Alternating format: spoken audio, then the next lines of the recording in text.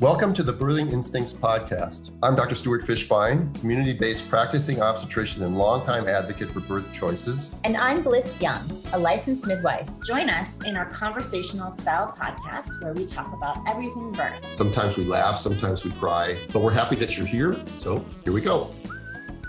This is a Soulfire production. Hello. We're together. Together again. What's Yeah. that? The one from The song. no. Oh no, never mind. Delete that. Delete. So I haven't seen you live since Wait. I left. let's do Oh, we this. gotta do this? Okay. Let's just don't do that yet. Wait till 5 o'clock happens. So this is the coolest thing. This is Yeah. the high-tech studio Yeah. in Dr. Stu's living room. I don't think anybody's seen your living room yet. No, all they've seen is my daughter's painting. And That's hope. so funny. And hope. Oh my God. Hello. So it's the first time we're actually together Mm-hmm. since, We did that little tiny blip on hope. We were yeah, drinking tea. since I drove away from you Hi. in the Redwoods. Hey, everybody. We're here. Look at you jumping on, all you people. Emily, hi. Hi. Oh, everybody's got nicknames. I don't know what their nicknames are. Happy Day Doula, Drayton Doula. We're not going to be able to be paying attention too much. I can't read and talk at the same time. Dudes, one thing at a time, Hmm, Together again. yeah. I was thinking of Princess Bride when they say true love, but I was thinking of together, and I was like, no. I'm mixing up. No. No. So hi. Hi. I just made it here for this live. I know. I was 2 hours north in Tehachapi, California, for a Primip breech mom Tehachapi. who delivered very conveniently at 1:18 this afternoon, and I was able to wrap it up. We had two midwives there, so I was able to leave in time to make the 2-hour drive back down. Wow. Showed up here 20 minutes ago. You got here like 10 minutes ago, and Peed. we got our high-tech studio going on here. So we got 3 cameras because we're on Instagram Live for Bliss, and we're on Instagram Live for me, and we're also on Zoom for our podcast. Yes. Somewhere in January. So those of you who are listening to the podcast of this, we recorded it a month ago, but that's okay. You're going to have fun anyways. Hi, everybody. Hi. So what are we doing today? What are we doing today? Well, We're today answering questions. we're answering questions because we solicited questions and you guys responded, and we got a lot of questions. Got a lot of great questions. And we're going to try to get through them. We only have like 1 hour exactly, right? Is that right? With Instagram Live? Yep. So we have 1 hour, and we're going to do, some of the questions are very short answers and some are a little longer, and some we're going to postpone because we've already done them, or we're going to do them at another time, right? Yeah. Well, let's just do a little catch up. You did a birth today. What else? How's Well, life? Well, life is okay. It's okay. The weather's changing. It's kind of nice. Because it rained. Well, For no, a it's minute. gotten colder, and it's supposed to rain tomorrow, Yeah. big time. Yeah, So what do we talk about the weather? The Kings are playing very bad hockey lately. Oh, I'm sorry. I know. So are the Vikings. They continue to never disappoint me by disappointing me constantly. Mhm. So what's my secret to happiness? I don't know. Yeah, you do. Yeah, you do. No expectations. That's right. You know, you have to remember these things. You have to remember these things. That's when you Because someday I'm not going to remember anything. we're a bad partnership for that. Oh my God. Hi. I know it's fun to see us physically together, isn't it? We're Mhm. enjoying it too, as you can tell in our Yeah, faces. we're not in Bliss's kitchen Or hope. or Hope or in front of your fireplace. We don't have a fireplace. No, I don't have a Or fireplace. tea. I'm on a budget. I'm saving money so I can get away next year. But what are we doing tomorrow? Tomorrow's very exciting. Yeah. We are going to dinner. Yeah, so exciting. What else? Oh, what are we doing after that? Yeah. Barring a birth, as I always say, for me, not for you, we are going to see Hamilton. Yeah. Because what's exciting is that one of the actors in Hamilton, Carvin. can we mention? Okay, we Of can mention course. name. Carvin plays George Washington. That's right. And Bliss was there to catch his baby. Well, Oh, no. yeah, I was their midwife. Yeah. Yeah. Did I say it wrong? No, you said it exactly right. Okay. But you know why I was thinking that? Because you said the weather. And this is a funny It's supposed to story. rain tomorrow. right? I'm not going to take too long of your time, but this is a funny story. Okay. So I went in Hope. I went on a ride. I came back here. I don't know where my boots are. So the only thing that I have to wear tomorrow on my feet Are your are flip-flops? flip-flops or rain boots. So I went to DSW yesterday to find some like black boots, whatever. And what I found was red suede flip-flops. Flip-flops. That's what I have on today. Red suede boots for tomorrow, which are really cute. But if it rains, it's going to rain on my So if parade. you have red suede, should I wear blue suede shoes then? Oh yeah, you got some? No. Oh, never mind. I have brown suede shoes. I'll wear my brown suede shoes. So I am in LA, but only for a couple weeks. Don't get too excited. Yeah, but it's fun. The universe said Stu and I should be sitting on his couch talking to you guys. So put your questions in either one of our feeds if you'd like. We're going to focus on these because we got a lot of questions that you guys did ahead of time. But if there's a natural break, we'll kind of check in. Someone said they love your shirt, and someone told me to waterproof my boots. Yeah. I don't have time, but I'm wearing this shirt today only because the drive to Tehachapi and back, I had so much time to listen to podcasts that I'm like really fired up. Although I did listen to our podcasts that came out today. Yeah. And I know, and that was a touching one, of course. Yeah. If you haven't listened to it already, please listen to it. Yeah, since we're live, go and listen to today's podcast. It's about Not now though. No, stay with us. Yeah. It's about grief. It's about grief. Mhm. And then I also listened to, we got the preview for next week's podcast too. Great. Right. I We recorded- talked about twins in that one. We did a whole bunch of letters and then we talked about. It's shocking that we would talk about twins. Yeah, I know. I recorded a podcast with Nathan Riley this morning. I know you did. And I'm on his schedule for next week. Yeah, so that's going to be fun. By the way, I want to give a shout out to him real quickly. I listened to, he has a 2-hour podcast. It's called it's Solo Cast. It's just him. I listened to it too. Him talking for 2 hours. And parts of it are so eloquent. And so he's so good just talking. Yeah. I don't know. You were with him today. So was it as smooth and stuff that today, or was it just? No, it was beautiful. Yeah. We had a great conversation. So I hope you guys will listen to Yeah. that. And his podcast, He's what's really it called? great. It's called Holistic. OBGYN. No, I believe. think I thought it was some other name. Nathan Riley. Check him Well, out. yeah, you'll find him on the podcast. Yeah, we'll put a link when this one goes up, but you should try to find him. It's the Holistic. Oh, it's a name. It's a natural name. It's like It's got a name. it's a foo-foo name like Nathan. Okay. So we're going to get to it. Thoughts on suctioning a baby. Okay. We'll talk. No. Yeah, we got that question. There you go. Happy day, Dooley. Don't The answer do to that it. is no, don't do it. Don't do it. Okay. So Stu said I'm in charge. Yeah, we've got about 30 questions that people sent us, and we're going to try to do a rapid fire hour. Right? We're going to try to go through them. Some of them are really short answers. Some will get in, and then some that have longer answers. We're going to read the question maybe, and then talk about how that's too long an answer for today, and we'll get into it another time. But we want to acknowledge all of you who sent in these questions Thank because you. it's really great that And you it did gives that. us so much feedback to let us know what's going on. Don't look at that. I'm not saying anything.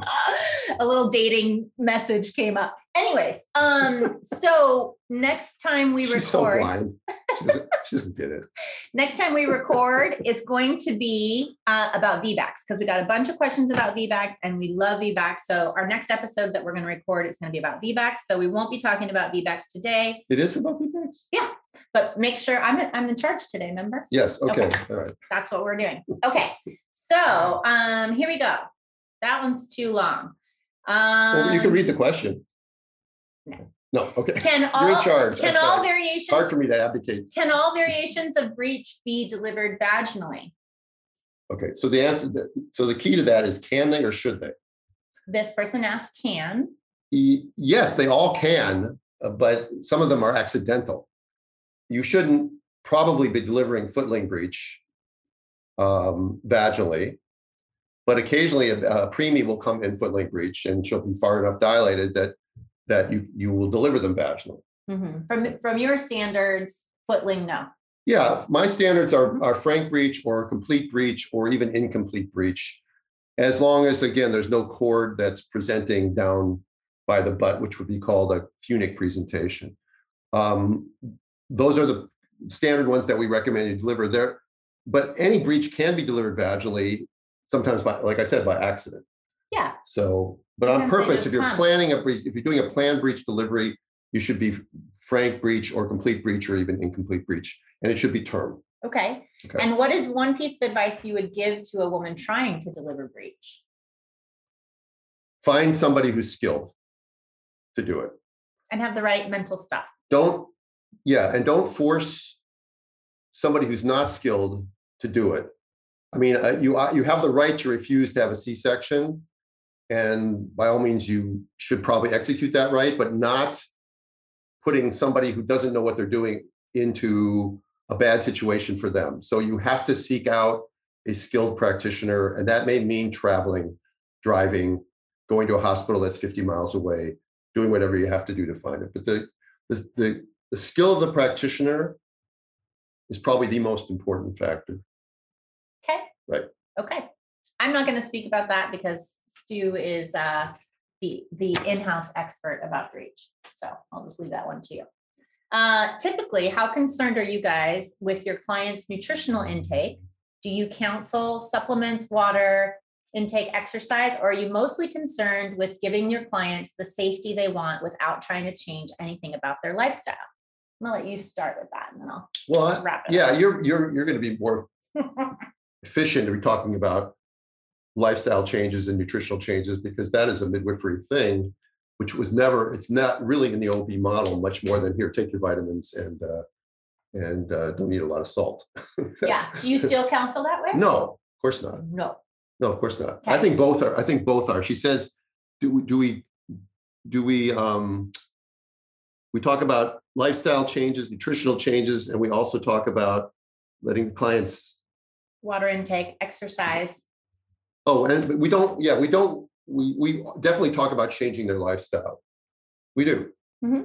We can't always, you can lead a horse to water, Mm-hmm. can't make them drink. So we talk about increasing their exercise. Some women just aren't going to do that. We talk about eating more frequently. Some women are just, they will be skipping meals all the time. And you'll ask them at the appointment, they'll get sheepish and they'll say, I forgot to eat my breakfast or whatever. It's like, you can't be forgetting to eat your breakfast. You need to eat.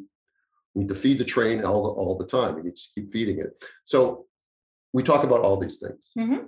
And because I work with midwives and I have midwife students, sometimes that question, and then my student will take over, my senior student will take over and talk about things, because I have gleaned some expertise on this subject about nutrition and other things, but I have to be honest with you, I had very little training, if any, in medical school or residency. And we talk about that on the podcast before. Yeah. That we don't get any real good training in breastfeeding or nutrition. Yeah. So you take it away. I think it's very individualized, and I think it's very important to individualize your care depending on who you're working with. By the second visit for me, I'm always doing a diet diary. So I want to see how they're eating currently, and then be able to maybe make some adjustments and guidance directly regarding what's happening in a pregnancy. Some people are really open, really interested, want to dive in. Some people come with a ton of nutritional information already. And then some people really need it because they're bordering on gestational diabetes, preeclampsia, something like that, where if they don't pay attention, blood pressure, if they don't pay attention to how they're caring for their bodies, they're not going to be able to have their desired outcome of having an out-of-hospital delivery. So I'm always interested in giving people information if they're open to it, but I don't think everybody has to adhere to a particular way of eating or doing things in order to have a baby. So I'm going to make recommendations on what I think is good for people overall. Like, we all should be walking outside 30 minutes a day. I think it's good for everybody. So I'm integrating those into my conversations and talking about why it might be good specifically in pregnancy, but I'm not really pushing it unless I feel like this is going to jeopardize them being able to have an out-of-hospital delivery. Yeah, you don't want to dump on extra pressure on somebody or anxiety if it makes them feel guilty about not doing it. Right. But yeah, and also I I do talk about supplements. Mhm. Did you mention that? Because I did. Yeah. Because So, I'm not a huge supplement person unless there's something specific that I'm. well, most people are vitamin D deficient, so I Mhm. think it's pretty important. And even and especially in this time of the virus everywhere, everybody should be taking pretty decent doses of vitamin D. Do we want to, by the way, name the person who asked these questions? Should we? Nah. No. Okay. Yeah. All right. She's in charge. Yeah. Anything else you want to say on that note? No. Okay. I mean, we try to give women as healthy a start during their pregnancy as we can. And sometimes that means not pushing them. Yeah, like guiding them gently from where they're at to help them expand, taking good care of themselves, if that's a conversation they're open to. What are legitimate reasons for a C-section? With a laughing emoji. Oh, did I put it? No, Oh, there's actually. she did, right. Yeah. Well, there are. And if I don't trust the World Health Organization as far as I can throw them, but if you look at the numbers that they recommend, it's between 10 and 15%. And I say 5. So she says 5, but that means 5 out of every 100 women should have a C-section. So what are the indications for that? Fetal distress, obviously. Probably the biggest one. But a lot of fetal distress is iatrogenically caused. That's Right. why it's 30-40% in the hospital and 5% in the home setting. Right. Transverse lie, a funic presentation, placenta previa, a fetal abruption. That would lead to fetal distress, I guess. A placental abruption. Uncontrolled preeclampsia. No. Oh. No. Well, they have to be delivered, but not preeclampsia is actually ideally with preeclampsia, you do not want to do a C-section. No, but you want to deliver them. Right. With severe preeclampsia, you're worried Yes. about their platelet count, you're worried about hemorrhaging, you're worried about DIC. That's disseminated intravascular coagulopathy or coagulation. Mhm. So you want to try to avoid that. It's a Yeah. reason to get them delivered, but not Yes. necessarily C-section. Yes, my mistake. In the real world, anything, triplets, quadruplets, pretty rare stuff, but nonetheless, I mean, I and a couple other people I know in the country have done triplets vaginally. I would love to try to do triplets vaginally at home, but I think that would be pushing the envelope a little bit too much. I'm sure I'm missing some fetal anomalies that are not amenable to passing through the vagina, like a large meningomyelocele or a hydrocephalus, abdominal wall defect, gastroschisis, umphallocele. So I'm sure I'm missing some, but those are some of the major things that I can think of. Yeah. Great. Are we done with this one? Yeah. I like that. Let's see. The cat will play with it. Okay. How safe is it to do a home birth after the age of 36? See, cat loves that stuff. How safe is it to do a home birth after the age of 36? Well, it's as safe at the age of 36 as it is age 26. Yeah. Or 16. Yeah. For that matter. Yeah. Age to me, I'm not sure why doctors say this, because I've heard this before, that doctors say if you're over 35, that's high risk and you shouldn't be doing these things at home. That's crazy. That's crazy. So there should be no age limit on doing a home birth. It should be informed consent, as always.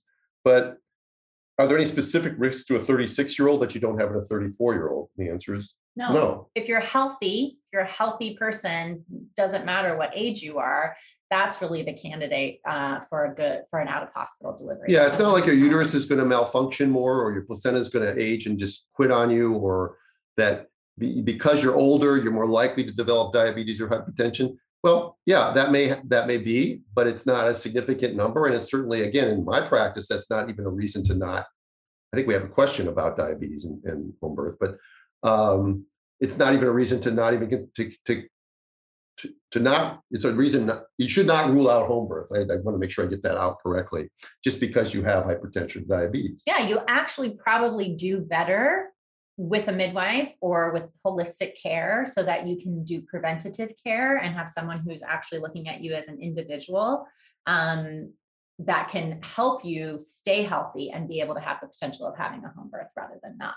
So I would say start. Yeah. So when you hear somebody say that to you about that's a red flag. That's a warning sign. That's a get out of town. When they tell you because you're 35 or older that you're high risk. Yeah, like a red flag. Yeah, right. Maybe you should be seeking another practitioner if that's their thought process. Yeah, from a midwife's perspective, if you're healthy enough to get pregnant and hold a pregnancy to term, then you are healthy enough to have a home birth. There's no reason. So that was the easy one you said. I like this. Even though we said we weren't going to talk about VBACs, it's funny. What considers you a good candidate for a VBAC? What did I write? Pregnant. Yeah. Well, I didn't have much time to do answers. Like I had 12 minutes to do answers for this thing. So yeah, what considers you a good candidate to be VBAC? That you want to try a vaginal alert after you've had a C-section. I mean, there's really no contraindication to doing a VBAC if you've had a single low transverse cesarean section.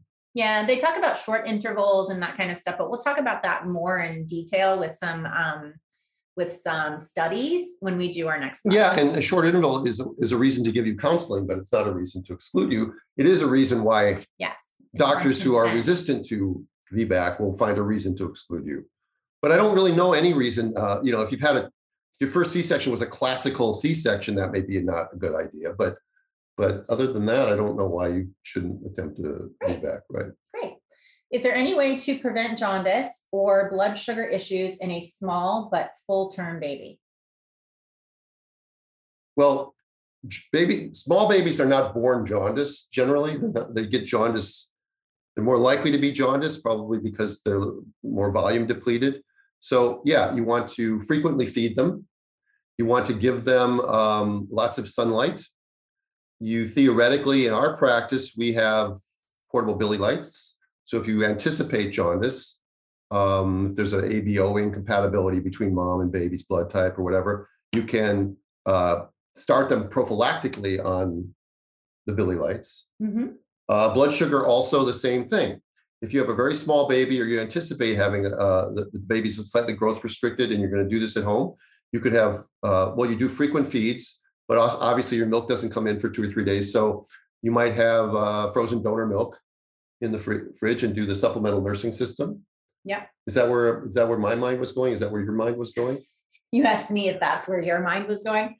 I told can't you, tell you. Today I was like, we've talked about this before on the podcast. There's physiologic jaundice and there's pathologic jaundice. And a lot of times people get really freaked out about physiologic jaundice. So most babies are going to look a little yellow. It's a process of breaking down the extra red blood cells that they have. And as long as a baby is feeding well and is not lethargic and is thriving, it's not something to really do anything above and beyond feeding your baby, which is a feed frequently, which I would tell you anyways. Offer the breast, let the baby nurse and suckle whenever it's interested. I almost always, I can't imagine an exception, have people make sure they open the windows during the day, make sure the baby gets some sunlight. That's just normal. So as long as the baby is not lethargic, is nursing well, is eliminating well, that's the other thing, then this is just going to be a physiologic process. When we start to get concerned about a baby that's quite yellow, has yellow eyes, isn't nursing well, isn't eliminating well, then there are additional things that we need to do. But you can be preventive by having donor milk if you're concerned, and then also having Billy lights on board for special circumstances. Yeah, I mean, if you've had previous children that were extremely jaundiced or incompatibility or that sort of thing, and you anticipate that that's going to happen, or your babies are a bit premature. In my practice, I mean, I can deliver babies at 35 and a half weeks. They're slightly more likely to do it. Yeah, then we just leave the Billy lights at their own. Are we done with this one? Maybe. Oh, I know you want to crumple it. I want to crumple it up. It's fun. Oh, this is cute. I'd like to know more about your loved ones.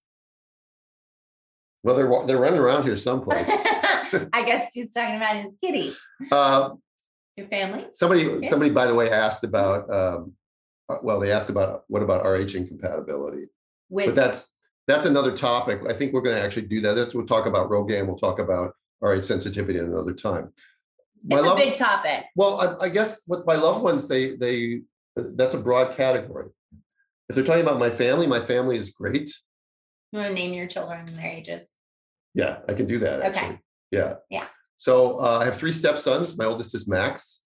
He's 32 and he's engaged. And then I have twins, Alex and Andy. They're 29. And then I have my daughter, Madeline, who's 25. And they all live in Southern California. They're all working. They're all healthy. And then most of my major families, or my birth family's back in Minnesota, but now sort of scattered all over the country, as families tend to do. But I have one sister who I love dearly. She's back in Minnesota. Both my parents have passed away. And so that's, I guess, when I have 2 horses. Yeah. And I love them too. You do love them too. I do. I'm the mother of 3 children. You guys know that my lovely, beautiful Sky is an angel in heaven. And then I have 2 boys. Sky would have been 21 this year. Jordan is going to be 30 in April. I know. And then Grant just graduated from high school. He's 18 and adorable as all get out. They're both in Sacramento living together. And I have a lot of family in Northern California, which is why I'm considering relocating there. I have family in Iowa, and my mom and dad are both alive. My mom is in Northern California and my dad lives in Glendale. And I have a dog named Zoe, who I love very much. And then you know what? My community here, Yeah. I can't name them all. No. But I love them as deeply as probably just about anything else, except maybe my kids. Yeah. But I do. Oh yeah. This one too. I mean, so this one too. So yeah. In that way, life is very rewarding and rich. Right. Yeah, our community is pretty awesome. Neither one of us has a significant other at this time, though. No. Right. But we have. Okay. Is ICP a contraindication for home birth? No. ICP is intrahepatic cholestasis of pregnancy. It is not a contraindication to home birth. And as a matter of fact, it's often another fear-based thing when people get itchy earlier in their pregnancy, like 32 weeks, and they run a serum bile salt test and it comes back above 10, which is upper limits of normal. People get all excited about it because there's an increased risk of stillbirth, supposedly. But again, it's a mistake to how they use the numbers, because the stillbirth rate rises only when the bile salt level is really high, like over 100. But a lot of doctors don't know that. A lot of doctors don't even care. If you're itchy, they're going to want to get you delivered or induced. If you're only 32 weeks, there's medication you can use to buy time, because obviously you want risk of stillbirth, which is very small, versus the risk of prematurity. So you want to buy some time for that. So you use the medication to get to that point. But if you have somebody that's at 37, 38, 39 weeks that has this itching and it's not driving her crazy to the point where she demands to be delivered, or it's not a level that's worrisome, you can just buy some time. You can wait for labor, or you can use some of the cauldron stuff that I like to say that midwives sometimes do about trying to get a woman into labor. But it's not a contraindication to being delivered at home. It's not related to preeclampsia. It's not related to hypertension in pregnancy. It's a separate thing. If her numbers are not in control, or they're too high, as a midwife, it's contraindicated to keep her in care. How high is too high? I don't know the numbers. Stu, you're much better with that. Well, the risky number is listed as about 100, but some people used to use 40. They used to use 40, but there's really no data to support that there's a rate. And by the way, when they talk about an increased risk of stillbirth, remember what we always say on the podcast: an increased rate doesn't mean anything unless you know what the denominator is, because twice a very small number is still a very small number. And so if the risk is still very small, you have to then weigh that against the risk of being induced at a hospital when you were planning a home birth. And what does that outcome look like? Yeah, but you don't have the same parameters that we do. There are certain things that are deemed out of our scope. And someone who is diagnosed with cholestasis would be considered someone who should be managed by a doctor. So if I have Stu on the board, then that's, he can help do co-care. But for a midwife who's around the country, it would be contraindicated. There are things that you can do to try and. Can you co-manage it with an OB?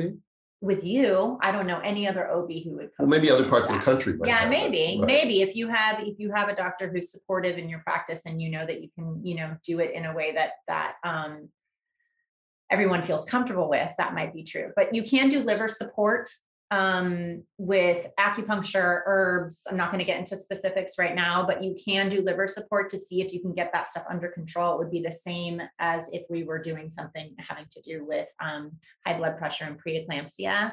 There's a lot of the same remedies that we would use. Yeah, and we also in Southern California, we're lucky now because we have Dr. Flores too. So we have actually 2 doctors who might could help, could collaborate with care to because again, it's not something that is as frightening as it's been made out to be by the medicalized medical profession. Yeah. How can I know if a provider is competent to deliver a breech baby in a non-hospital setting?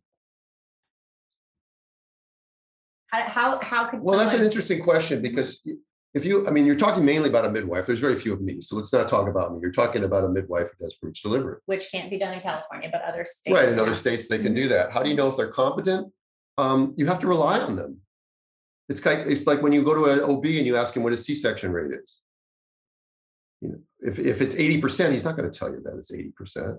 What are some questions that they could ask a potential provider to be able to deem? If you're assuming that they're trustworthy, you could ask them how many have they done, what kind of training have they had, have you had any outcomes that weren't great? If you've done a lot, you're going to have some that aren't great. It's a good question. I think that everybody has to do their first or second or third or fourth breech delivery at some point. Mm-hmm. So it also goes with the confidence of the provider. Have they taken a course? Like if they've taken my course or Rix's course, and they feel like, and they've maybe had 1 or 2 surprise breaches and done great with that, then that doesn't make them an expert. But if your only choice otherwise is to have a C-section in a hospital, then you have to weigh all these things and decide for yourself what's. But if a midwife is willing to support you with a breech birth, they're probably okay with it. And I don't know. There's no registry. There's no way to know that. And I don't want one either. I don't want to start saying, well, Stu Fishbein's going to start or stamp of approval, or somebody like Rixa is going to start having a registry where they start charging people to be on the registry so that they can get certified to be a breech practitioner. That the more you start doing that sort of thing, the more it just leads down to rabbit hole. Yeah. Then people would at least know. You got to trust your instincts. I think that's true. The thing to people know. Would at least know what? That they've had some training. Yeah, you know what? I mean, just because somebody is board certified doesn't mean they're a good doctor. It's true. Right. Yeah. Right. Yeah. And what do they call someone who graduates last in medical school? I don't know. Doctor. Okay. Got it. Yeah. So having a certification doesn't necessarily mean you're good at anything. So you have to trust your instincts. And the thing to remember is that the statistics are on your side. Breech is a variation of normal. So most of the time, how do you handle a breech delivery? It's hands off. Leave it alone. What Stu is talking about when he said, how do you pick a good, how do you decide who you should use as a breech practitioner as skills? That's for those small times, those small chances that something goes wrong in terms of how the baby is rotating. And it's the same with a head down baby. Most of the time, midwives are not going to have to do anything. Every once in a while, we're going to have a baby who's got a shoulder dystocia because that baby doesn't do a full rotation. And we have to have the skill sets to understand how to help that baby get out. It's the same with breech. You have to know what normal looks like, and you have to know what can I try if the baby doesn't do a normal rotation. But those times that we need those skills are very small. So that's the other thing to really consider is there are people who actually do pre-birth when they know that they have a breech. Yeah, and the other thing too, I would say about skills is actually it takes skill to know when not to do anything. It does. Because most of the time. People who don't know anything about breech will often the baby's out of part way, they'll put their hands on the baby, they'll start to rotate the baby, they'll start to like tug on the baby or do something because they don't know what they're doing. So there is a skill in knowing when to do nothing. Absolutely. Right. Most of the time. Right. Don't do anything. We have to talk about one of our top favorite subjects. You know what it is? Boobies. Yeah, tell us a little bit about another partner of ours is Bamboobies. And so tell us, because you're the product expert. I'm just the spokesperson.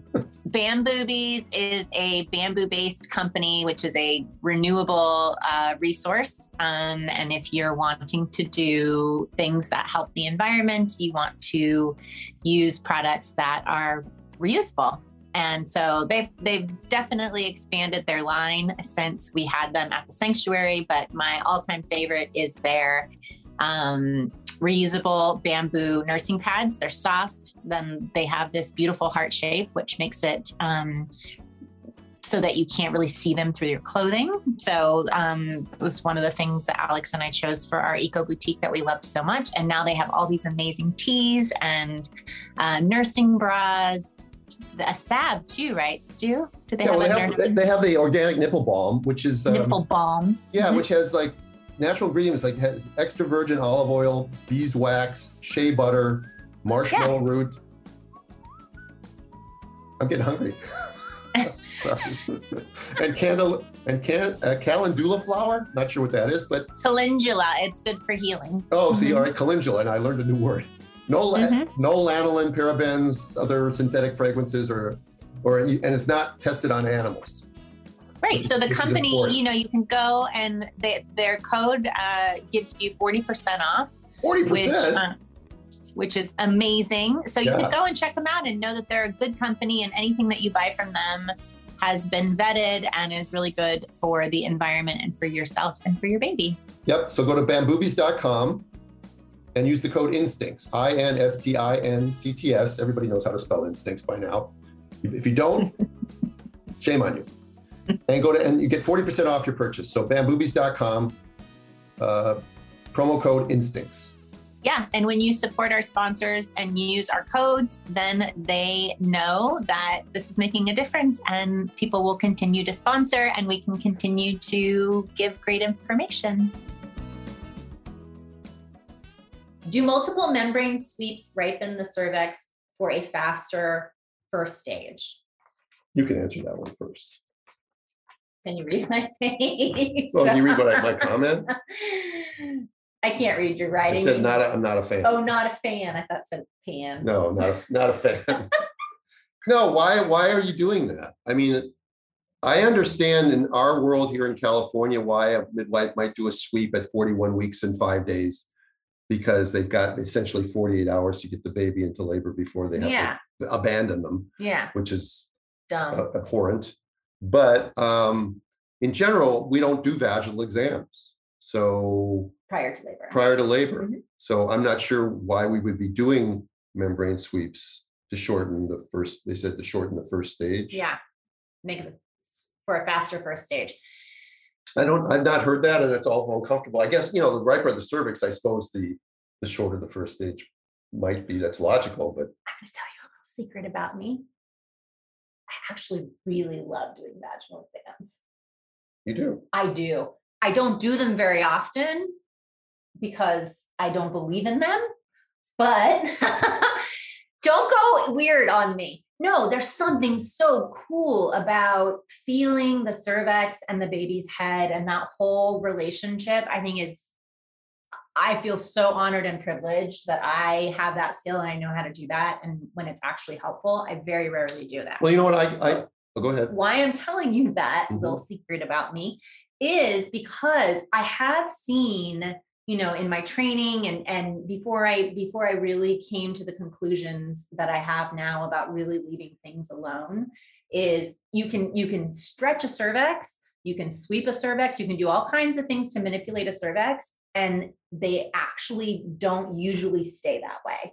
There's usually it's the same thing when you modify labor with herbs and stuff like that. You'll get these fake contractions that start to go and you're like, okay, things are going, but the body doesn't always necessarily kick in until it's really ready. So you're messing with something, you're messing with your head, you're doing all these things that ultimately I haven't seen a very clear indication from my personal experience that it makes a difference. So that's what I want to say. Okay. Nothing to add. All right. It's not No. often I get Stu to nothing to add. No, it's not. What's the latest on your birth center idea? Zilch. Stu says zilch. Yeah. Unless I get a grant from some multimillionaire and puts me in complete charge of everything with no lawyers and no risk managers and no administrators, I don't think that's going to happen, because I don't think I can work in the world that's dominated by those three types of people. Yeah. Right. So I'm going to do a shout out for this question, Down to Birth Show. I like your show and I like you guys and what you're doing. So I'm just going to do a little shout out for that. Should IVF pregnancies be considered high risk? Why or why not? Thanks, the DTB show. I just want to read that. On that note, let's see. Devin McKnight says, on the note, I was induced with a Foley bulb last Tuesday, was 6 centimeters when I left the hospital, still pregnant. I'm 3 centimeters a week later. There you go. There you go.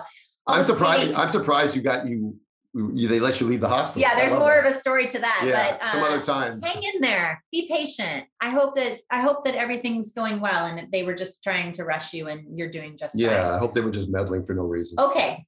What do you think about IVFs being a high risk?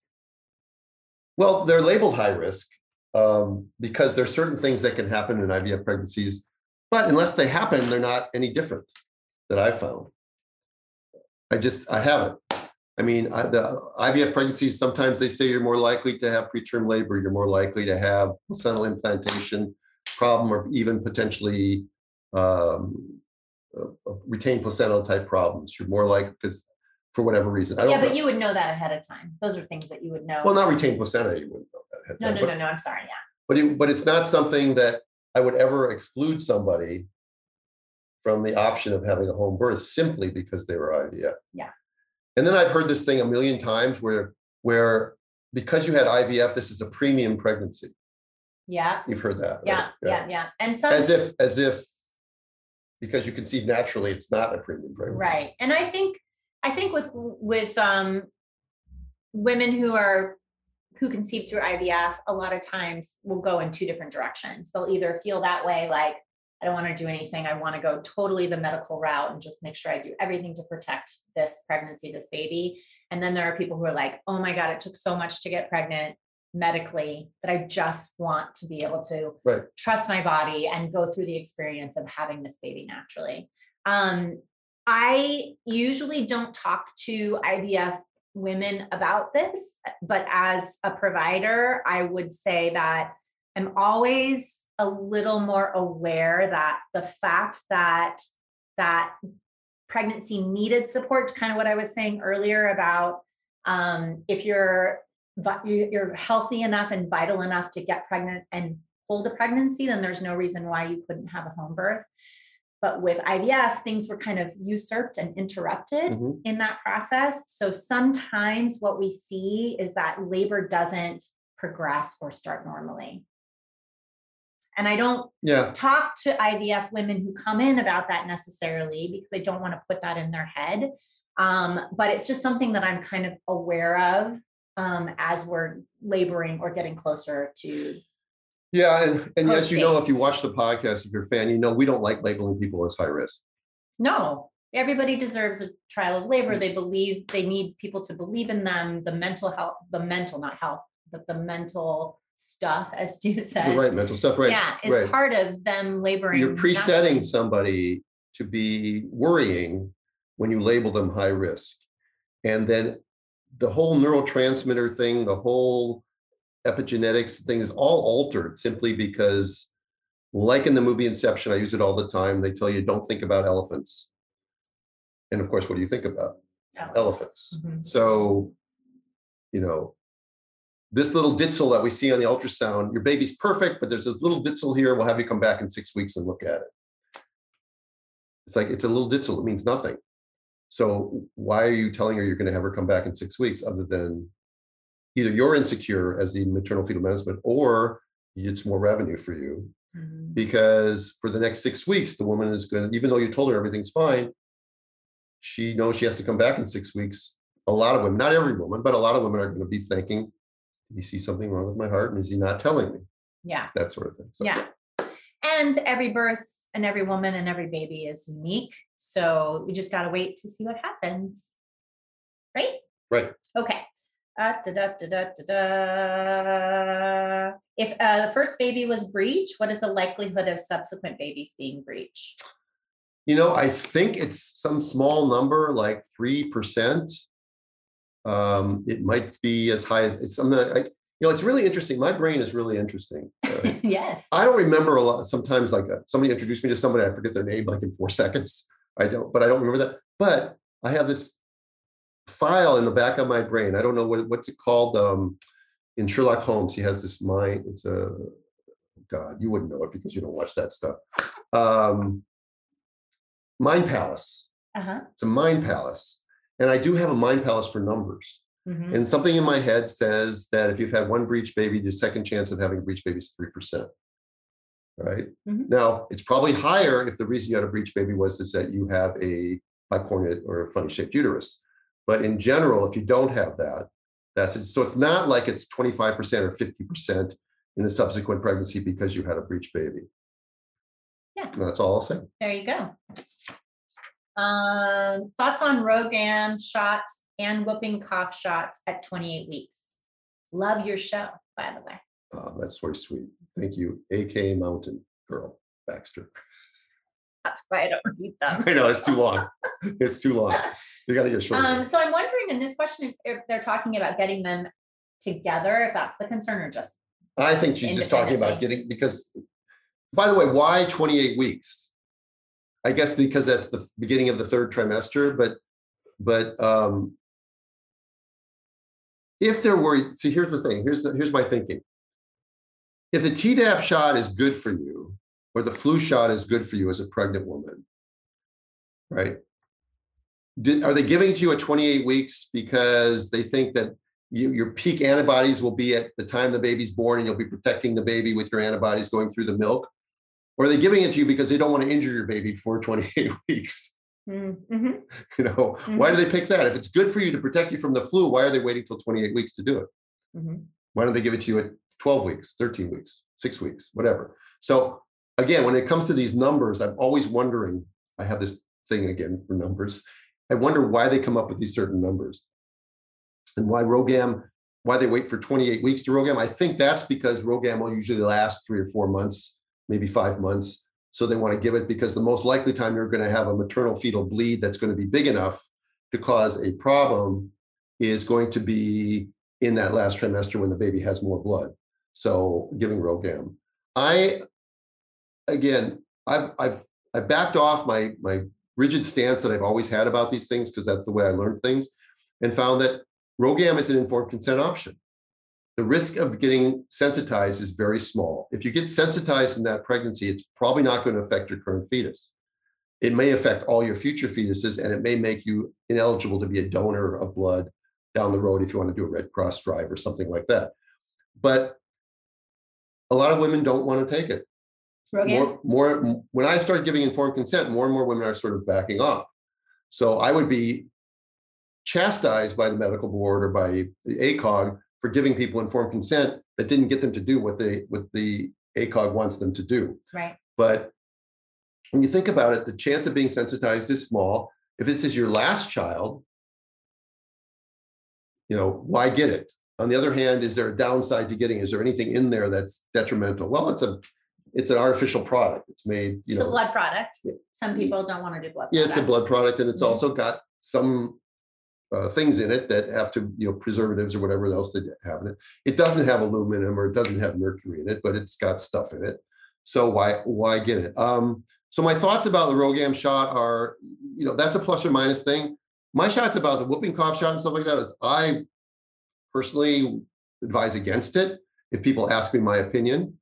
Yeah, I think both of us generally say that there's no real studies for vaccines safety in pregnancy. And the risk of your baby catching whooping cough. By the way, I heard a good example about this the other day. I heard, if you have a 2-month baby at home and say you didn't get the DTaP shot, the Tdap, it's the Tdap shot, excuse me, because it's tetanus first. It's the booster. If you didn't get the Tdap shot at 28 weeks, and say you're 2 months old, you have other kids, and your other kids go to school, and the other kids are all vaccinated because they've gotten their vaccines for the DTaP vaccine. Does the DTaP vaccine prevent the person who's been vaccinated from transmitting pertussis? The answer is no. Just like the COVID vaccine doesn't prevent transmission of COVID. DTaP, I don't think RSV prevents transmission either for respiratory syncytial virus. They don't prevent transmission. So what happens is your kid goes to school, your kid gets exposed to pertussis, but your kid doesn't get sick because it's got the vaccine, which works in that case. And but then the baby who hasn't had any vaccines yet gets sick, gets whooping cough. And so who do they blame? They blame the nanny, or they blame the guy at the grocery store, or somebody else who walked in who wasn't vaccinated, when it really wasn't the unvaccinated person that spread whooping cough to your baby. It was the vaccinated person. So I think that the risks of whooping cough in a baby, obviously, if they get it, it could be very severe. Most of the time it's not. In a little baby, it's really severe. It could be severe, but most of the time it's still not. And there's unknown risks to getting vaccinated for the flu or for Tdap in pregnancy. So why would people who don't want to have secondhand smoke blown in their face, or are upset, be very careful about what they're eating, are going to inject this into their body? I just don't get it. Same thing goes with the ACOG's got recommendation for all pregnant women and breastfeeding women to get the booster shot now too. I mean, it's nuts to me. Not so. You can crumple that up if you want. Ooh. Like Kofi's asleep next to you. It's the little joys in life. I liked this question. How many home births end in transfer? Well, in my experience in Southern California, about 20% of primips. Yours is less. You said 10%. 10 to 15. But I have a little higher level of care practice. So about 20% of primips end up in transport. Less than 1% of multips end up in transport. Yeah, less than 1% of multips. I would agree with that. Right. The most common reason for transport in my practice is going to be stalled labor, maternal exhaustion, pain, but not so much pain. That isn't true. But maternal exhaustion or labor stalling out is the most common reasons. I haven't transferred anybody for excessive bleeding or fever or fetal heart rate abnormality in a really long time. Yeah. Right. That's good. Can I crunch this one up? Yeah. Okay. Okay. Can it be harder to conceive while nursing? Sure. Cycle back 5 months ago. Yeah. Why is it harder to conceive when you're nursing? Why are you asking me that? Oh, because you just asked me the question. But you answered it, and then you asked me. Well, but I want you know why it's harder to conceive while you're nursing? Well, because you're not doing something that you need to in order to conceive. You're not ovulating, but not always. No, but it's harder. It is harder. Right, because most women in the first 5 months breastfeeding are not going to be ovulating. Yeah. Some women will. That's how you get Irish twins, stuff like that. It's not birth control. Yes. It's not birth control. Just so don't. But most women will not ovulate, and if you're not ovulating, obviously you can't get pregnant. Yeah, and you won't know if you're ovulating until you have your first cycle, right? Right, because you can't use the rhythm method until you have a rhythm. Right. Or fertility awareness method. Right. So, the body is really smart. This goes back to like nature's design.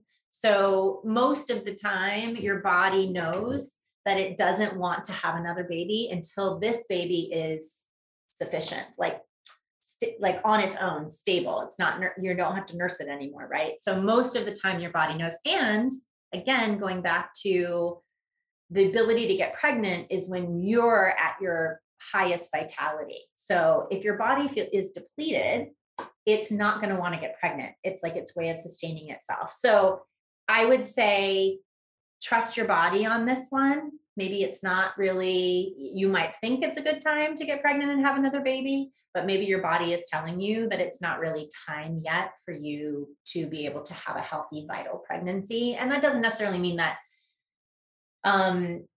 that you couldn't sustain the pregnancy or that the baby would be in jeopardy. It just means that it's very depleting on your system to sustain pregnancy and to nurse. And so your body might be telling you that it just needs more time to replenish itself.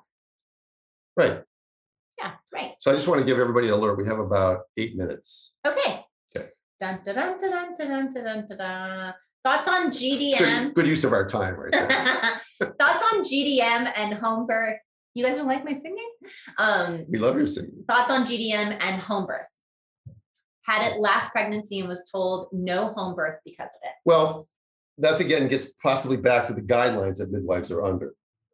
Because gestational diabetes that's well controlled is not a contraindication to birthing anywhere you want. Right. Right. Yeah, we did a whole podcast about that maybe a month or so ago. So you could go back. It's probably more than a month now. Yeah. Okay. But we did a whole podcast on it. So you could go back and look at, we talked very specifically about all of that. So that would be a good one if you're really interested to go back and look that up. But there's no reason to be more proactive in preventing it showing up for your second pregnancy or your subsequent pregnancy. Right. If you're wanting to have a home birth. Gestational diabetes in my practice and in the midwives I work with practice is really rare. Mm-hmm. It was a lot more common in the medical model. Now maybe it's the clientele. It's hard to know. We deal with a West Side clientele over here. Yeah. So who knows? But again, if you're well controlled, it's not a problem. And even if your control is a little bit out of whack, all the labor is still the labor. So having the baby at home, just being prepared, like we talked about in the podcast about having frozen donor milk in case the baby's hypoglycemic. But nowadays with women, mostly gestational diabetics aren't going to be having insulin pumps and they're not going to be having built-in insulin monitors, but a lot of type 1 diabetics do. And you get immediate feedback and you can dial up and dial down their insulin because you know what their blood sugar is right off the bat. So, okay. Okay. I like these from Doula Jean. Would you ever push a cervix over a baby's head? Baby. She said baby, but it's baby's head from 7-ish to a 10 with a. It depends on the reason why. Most of the time I would never know someone is 7 because I wouldn't have done a vaginal exam. So I'm assuming you're doing a vaginal exam at 7 because there's something going on, right? Why else would we do a vaginal exam? Yeah, but how do you feel about pushing the cervix over? I feel like, especially in a multip, if there's a problem with the baby's heart rate, or she's can't control the urge to push, and she's bearing down on a 7-centimeter cervix, and the cervix is starting to get swollen, that I have longer fingers, and I have done that many, many times. I liken it to maybe trying to put on a really tight turtleneck. And you're pulling it on, it's stuck on your head right here. It's just stuck here. And all you're trying to do is when she's pushing, you're trying to shove the rest of the turtleneck, because once it gets beyond this point, it's not coming back. Mm-hmm. And so the reason to do that is if there's a sense of urgency to get the baby out, or the woman cannot stop bearing down on her cervix. Yeah. So I agree with if there's an urgency and you want to try that as an option. For me, especially in a multip. In primip, it's not going to work as well. For me, I think it's probably done a little bit too much. I've heard of it a little bit too much about pushing a lip over the head or something like that. I really trust the body. I've also a lip happens all the time. Yeah. I've also cared for a woman who in a previous home birth had she felt like she really needed to have the baby. And so they pushed the cervix over the baby's head, and then they had a shoulder dystocia.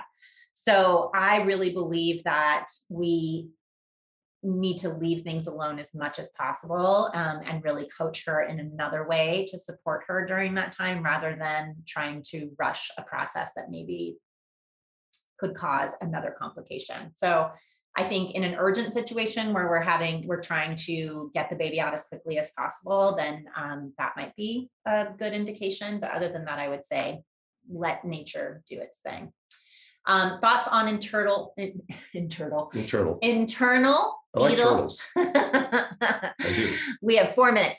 Thoughts on internal fetal monitoring. I don't like it, but. Well, we don't ever use it. So no, but they're talking about hospital. In the home birth. From your. I find a really rare indication for ever using it. So I think a lot of times it's done for convenience because they're so into continuous fetal monitoring as opposed to intermittent monitoring that they have to have a heart rate tracing.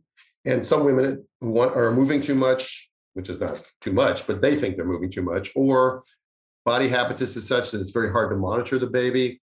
They'll put an electrode on because you're already immobilized anyway. You've already got your epidural. They'll do that. And first of all, if you ever looked at the thing, it's kind of brutal. It is kind of brutal. Right. It gets screwed into their head. Yeah. Yeah. It's to their skin, but it hurts. I'm sure it hurts. Try screwing it into your arm. The other thing I'm not a fan of, breaking the bag of water and then telling them that they need more water in there. That makes me crazy. Oh, because they get variables after they broke the bag of waters and now they're going to do an amnio infusion? Yeah. It's like, can we just leave these people alone? Last one. Let's talk fundal massage.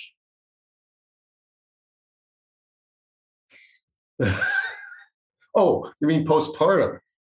Yeah. Oh, okay. For some reason, I'm thinking, why would you massage someone's fundus? But okay. I'm sorry. I'm sorry. Why would you do that? I mean, I like back massage, neck massage. Neck massage is really good. There is something called Mayan abdominal massage. Okay, yeah. So I like Mayan abdominal massage too. Yeah. Fundal postpartum. Well, I'm a big fan of not having a postpartum hemorrhage. So I probably am more aggressive. Out of the hospital. Yeah, I'm probably more aggressive than most of the midwives I work with. And it's not so much the fundal massage part that I'm aggressive about. It's the vaginal, it's the 2 fingers in the vagina to get the clots out of the lower uterine segment. Because a lot of times you'll do fundal massage or you'll just check the fundus, so it'll be rock hard. And it'll be 1 centimeter bolus umbilicus. You think you're great. And then she stands up, or all of a sudden, she's bleeding or she's feeling lightheaded, and you put your hand in and you milk out 800 cc's of clot, even though the fundus was firm. It's the lower uterine segment that was blowing up with blood. So in combination, I'm a fan, but I'm a fan of informed consent, obviously, and I wouldn't do it without asking permission first to do it. Yeah. And if I've ever done it to somebody, I'm seeking absolution from them because I didn't mean to do it. But so what's your take on it? I have 35 seconds remaining on my thing. Will it shut off by itself? Is that how it works? Nothing should be done every single time besides being loving and supportive. So I believe that we do it more than we probably should. I don't think it has to be done every time. I think having the woman do it, showing her where her uterus is, how it should feel, and helping her do it is what I would prefer to do across the board rather than doing a fundal massage every single time. And we're off. No, but we know what we're still on. Yes. So people who are listen to our podcast are going to still be able to catch you saying bye-bye. No. So, I mean, that's how I feel about it. I think we probably do it a lot more than we need to. And I think that it's done pretty aggressively to somebody who's just had a baby. If we're having bleeding, if we have a boggy uterus, these are different situations, but every single time, routinely, I don't. Well, it's like routinely, without even asking, they put Pitocin in their IV. Right. Without asking. Right. Right. But I'm talking to us as home birth providers. I don't think we need to do it every single time. I mean, let's go back. I can't disagree with that because nothing needs to be done every single time. Right. Let's go back to our philosophy. Nothing is always or never. If a woman is designed to deliver her baby with no one around, and we say all these things about, we would be born with a bulb syringe if we needed to suction every That's true. It's probably a remnant of my anxiety. It's not anxiety. remnant of feeling of being responsible for someone and not wanting them to have excess blood loss, which just slows their recovery. It can decrease breast milk production. It can do all kinds of stuff. So, and I never, ever want to see a woman go through all that work, have that beautiful home birth, and then the baby having to be transferred for postpartum hemorrhage. No, yeah, nobody does. So that's probably one place where I could be a little less aggressive. Oh, good. I don't know that I will. Starting in the new year. I am an old dog. So it's like, you've learned a lot of new tricks. Yeah, I have. Mm-hmm. I have. Anyway, it was so great to be here next to you. That was fun. We didn't get through all the questions. Yeah, but I knew we were going to get. She was going to get here a half hour early. We were going to have time to catch up and do stuff. I got here 20 minutes before we started. She got here 10 minutes before we started, and we got it done anyway, because you and I never have things we can't talk about. Oh yeah, we could go on for 2 hours. We could. So So I'm hoping, by the way, obviously, if you are seeing this podcast, we're about hearing. It's already January. All right, this is before Christmas, but it's already January. But please go back and listen to the podcast about grief, and then the one we did about twins, and then we have one with Stephanie Dawn coming up that will have already played, obviously, by now. Mm-hmm. And then I have a couple of podcasts we're going to squeeze in there where I was interviewed by other people from Erin from Better Birth UK and Sally Ann from, I can't remember the name. She got a long name to her podcast about birth partners. So, right. And then, so everybody, hope you had a Merry Christmas. I hope you had a Happy New Year. Me too. God, I hope 2022 was a better year than 2021 was, don't you? Yeah, can only go up from here. Right. I was thinking about what you said in one of the podcasts about how when you're with your family, things aren't the same. Yeah. They just aren't. Mm-hmm. Everything's different. And the conversation, I don't know that there's, at least in my world, there's ever a conversation where it somehow doesn't get back to some sort of tyrannical thing that's going on someplace. We never used to talk about that stuff. Right. But now it's, we're going to meet for dinner. Well, where can we go? Because, I don't have my PCR test with me or whatever else, that sort of thing. Who thought of that sort of thing? You got to get out of LA. Right. Stu. Got to get out of LA. Got to get out of LA. Yeah. Okay. So everybody, again, thanks for listening. We're going to try to do this next time we see each other, which isn't going to be that far apart. Wherever you are, I'm going to follow you because I'm going to come up and visit you when I'm on hiatus. So yeah. And I'll be back for a week before the new year. So we can do another one of these. Oh, good. Mm-hmm. Okay. Okay. Thanks for listening. Bye-bye. Bye-bye. Thanks for listening to the Birthing Instincts podcast. We know that we all lead busy lives, so we are extremely grateful that you give us an hour of your time each week. If you enjoyed this episode, please share. And don't forget to subscribe to our podcast for the latest updates and reviews. To help others join us, you can find Dr. Stu at Birthing Instincts and Bliss at Birthing Bliss Midwifery on Instagram.